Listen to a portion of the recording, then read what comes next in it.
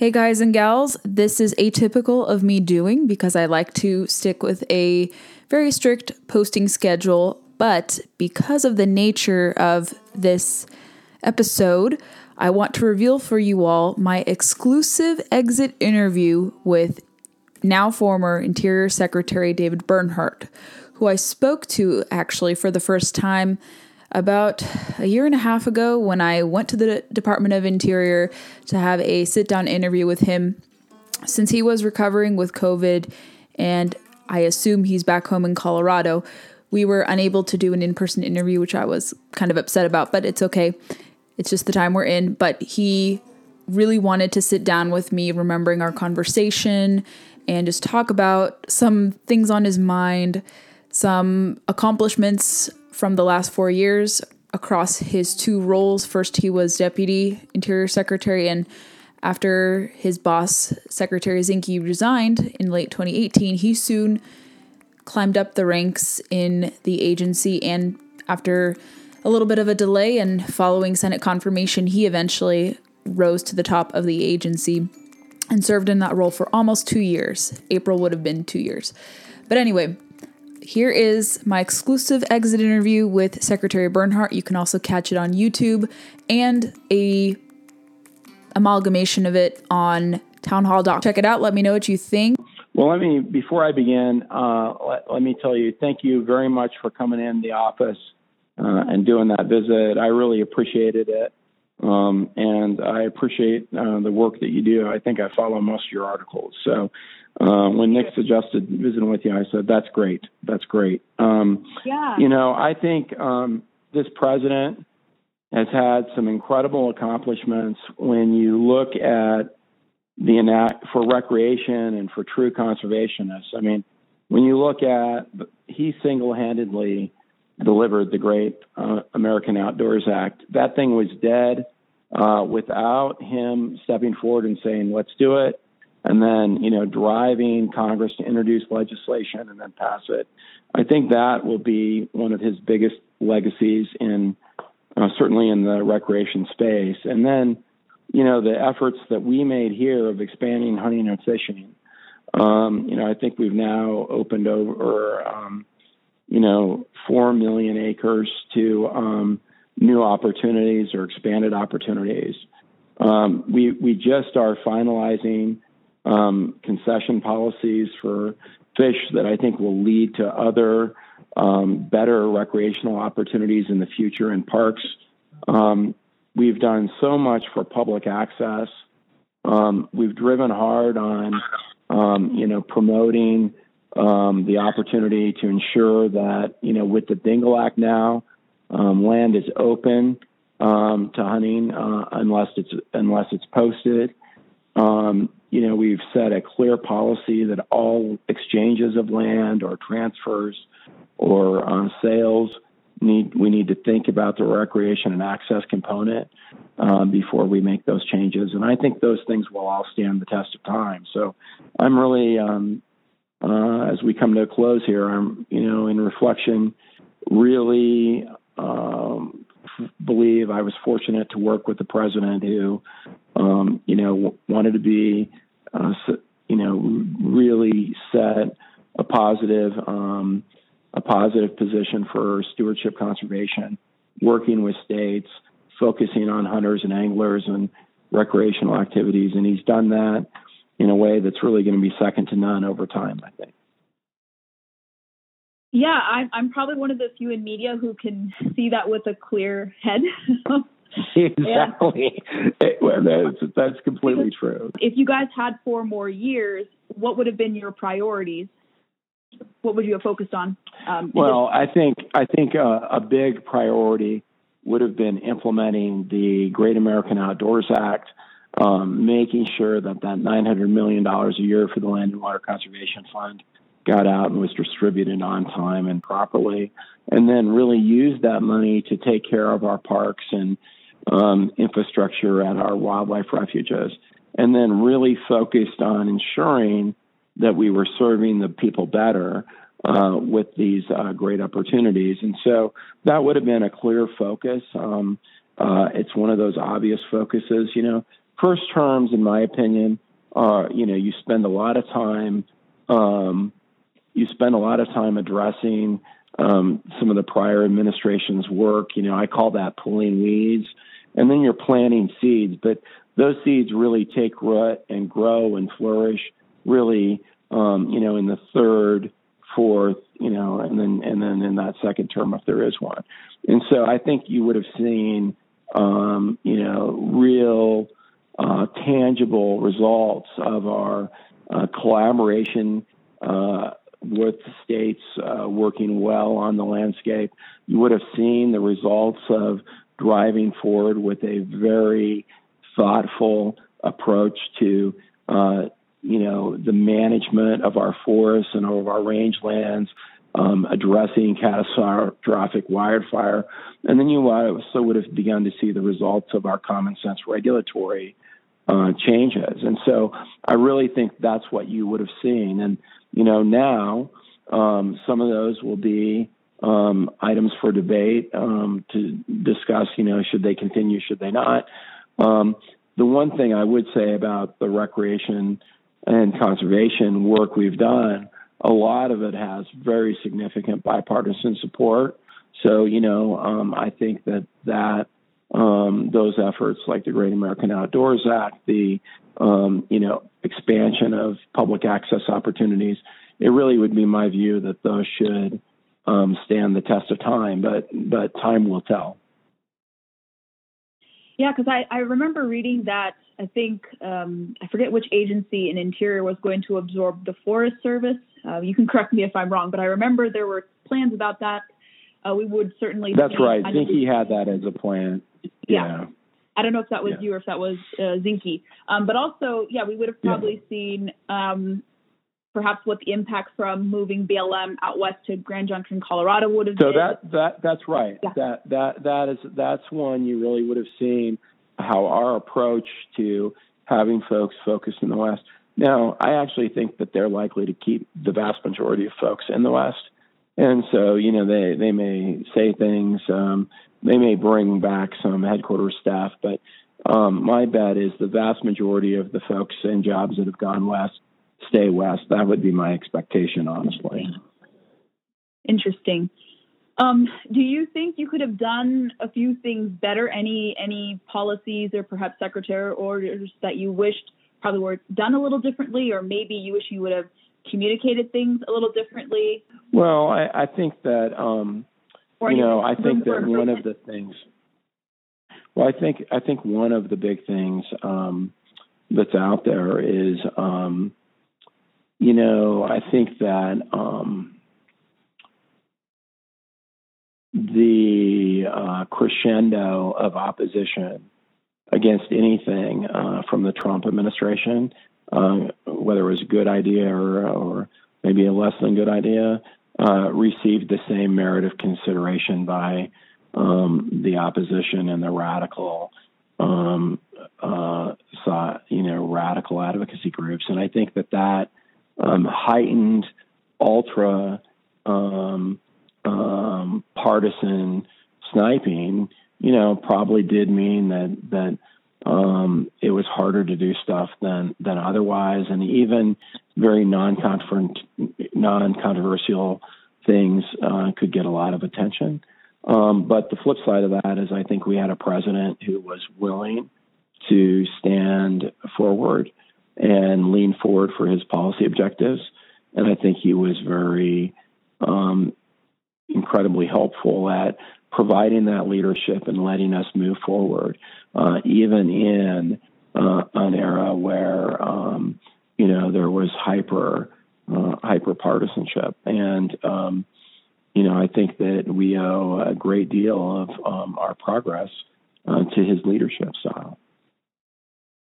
Yeah, especially as being a non-sportsman, a lot of people I had talked to out west across the firearms industry, hunting, fishing, shooting sports, even people who didn't necessarily support him, they were very astonished to hear that all these advancements were made under you and your predecessor, Zinke, just because I think people recall back to the Obama years when so many conservation stakeholders were shut out of the conversation. They never really had a say at the table. That's right.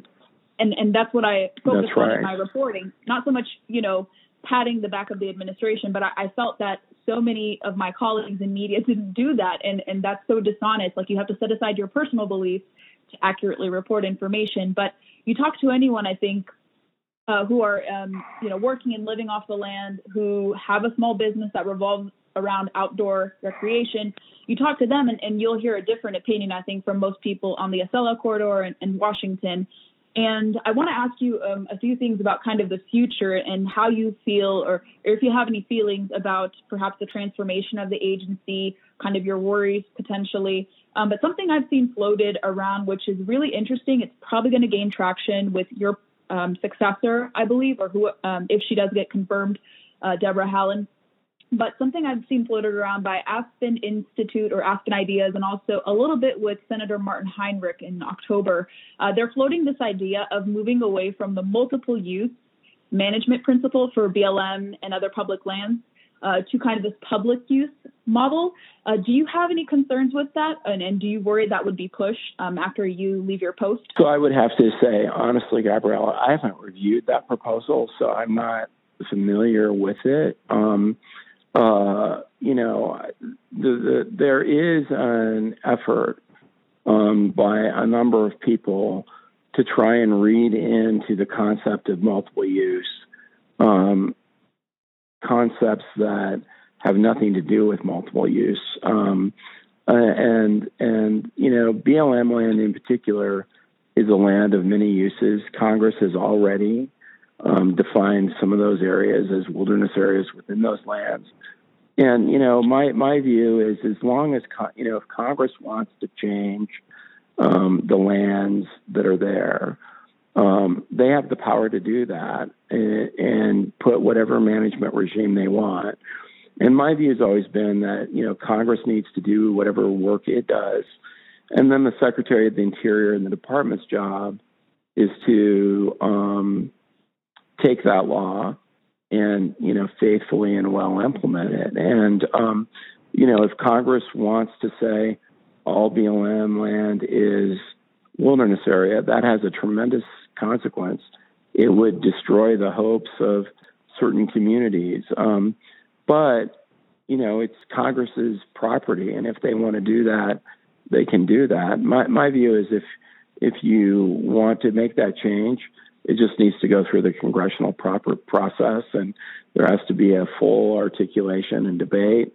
And, my view has always been that I wanted to listen very closely to what the people on the ground of an area thought of a particular proposal, what the governor and the senators of an area thought about a particular proposal. And if you look at the president, many of his actions really occurred on public lands issues when the governor and the senators of a particular state were aligned. There was lots of consternation about Bears Ears, where you look at that and say, okay, that was somewhat controversial.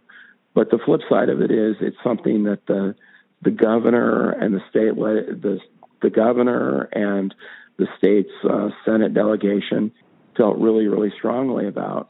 And you can look at, the same alignment in Florida, where the president says, hey, we're going to extend for 10 years, around Florida and up to South Carolina, moratorium on new leasing. And when you look at, well, how did those things line up? They lined up perfectly for the president, because that governor and those senators felt very strongly. And he felt very, he was somebody that when that alignment was there, he was going to work hard to accede to their positions if he had the authority to do that. And I think that that's a good perspective. Different parts of the country, obviously these are all our public lands, but where I grew up in Western Colorado, the decisions a local land manager made didn't only have an impact on that local land manager and the people who might visit a few times from particular locales, but it had a tremendous impact on the hopes and dreams of that community. You know, that community loved recreational activity and loved that it was a place for people to come to hunt on BLM land. But at the same time, they needed the economic opportunity that came from some of the BLM land being utilized for more conventional development activities. And it took both to sustain that community. And they wanted that, and their hopes counted on that. And if somebody came in and just said, we're only going to do one thing or another, and not really gone through the process of ensuring that their multiple use was available, that could be a challenge. But I honestly don't know anything about Martin's, Senator Heinrich's proposal, and he tends to be thoughtful and creative. Yeah, I was just curious to pick your thoughts. And I think I've seen some bills already introduced in Congress to tackle access, but kind of relating to the Antiquities Act. I think Congress and I think the department were maybe looking to kind of modernize the Antiquities Act because of the Bears Ears Grand Staircase and Escalante issue. But people forget. And that's right. I recall the Brookings Institution actually writing kind of a nuanced piece about presidential powers assigned to the Antiquities Act and how actually a president can either revoke or expand upon it. True to form, your presidents are only supposed to section off like small tracts of land. I'm merely paraphrasing section 2 of it. But I remember that could be interpreted in multiple ways. But also many presidents before this one had actually shrunken national monuments. And I think people forget that that's true. Sometimes with these designations, you actually prevent or exclude, let's say, hunters and anglers from accessing it. People don't know that. Very much so. I've done my best to explain that. But how come that wasn't really conveyed in this? And do you think people will tackle this? Maybe Congress? Will your successor? I think from my perspective, what we did is we laid out, Secretary Zinke in his report laid out the criteria that should be used to make a monument designation. And it had, local input and things like that. And it was part of the report he gave the president of what needed to be done. The question of, can you change the Antiquities Act by Congress? My view on that has always been that I've always been unsure whether a president would allow that to happen because it's a limitation on presidential authority, right? To change it, it's a very broad statute. And if you change it, it really takes a president who's willing to do that. I think President Trump was willing to make some changes. But, I can also tell you that I don't think President George W. Bush was willing to.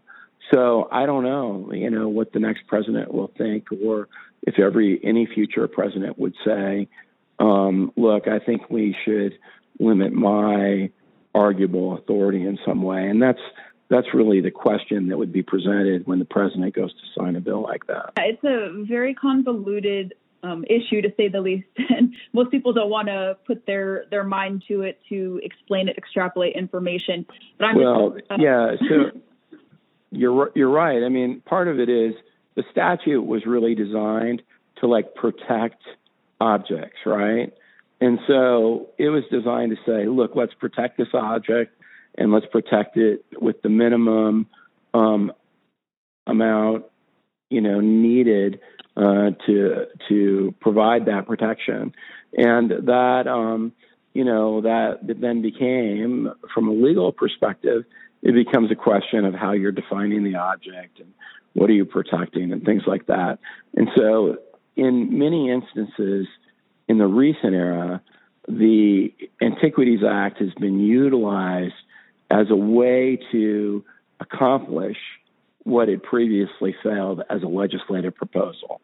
And that, I think, is really what led to, grave concerns from folks like the folks in Utah and other places saying, look, this is in their opinion, this was a very big,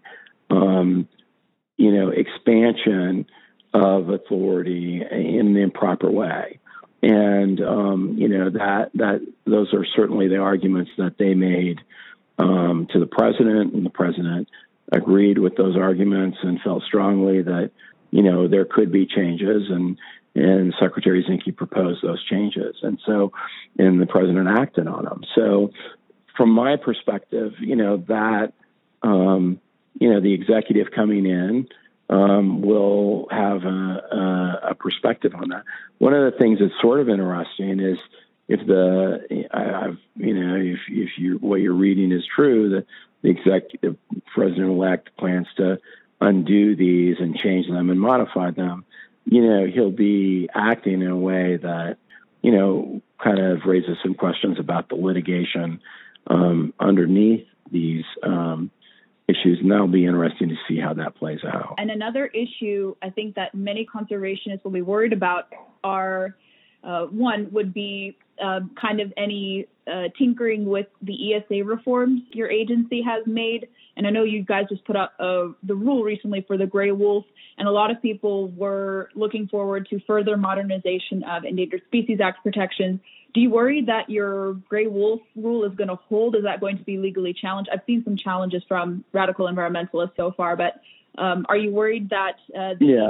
Obviously the rule will be challenged, and the question is, I think 3 different administrations now will have worked to delist the gray wolf, and the question will be, does this most recent provision get over the hurdle? And I remain optimistic that it will, but time will tell. The agency's goal was to help, and I think Congress has tried to tackle this, especially a lot of Republican members and a few Democrat members, to make it so the law actually works and lives up to its potential of recovering more than 2 or 3% of listed species.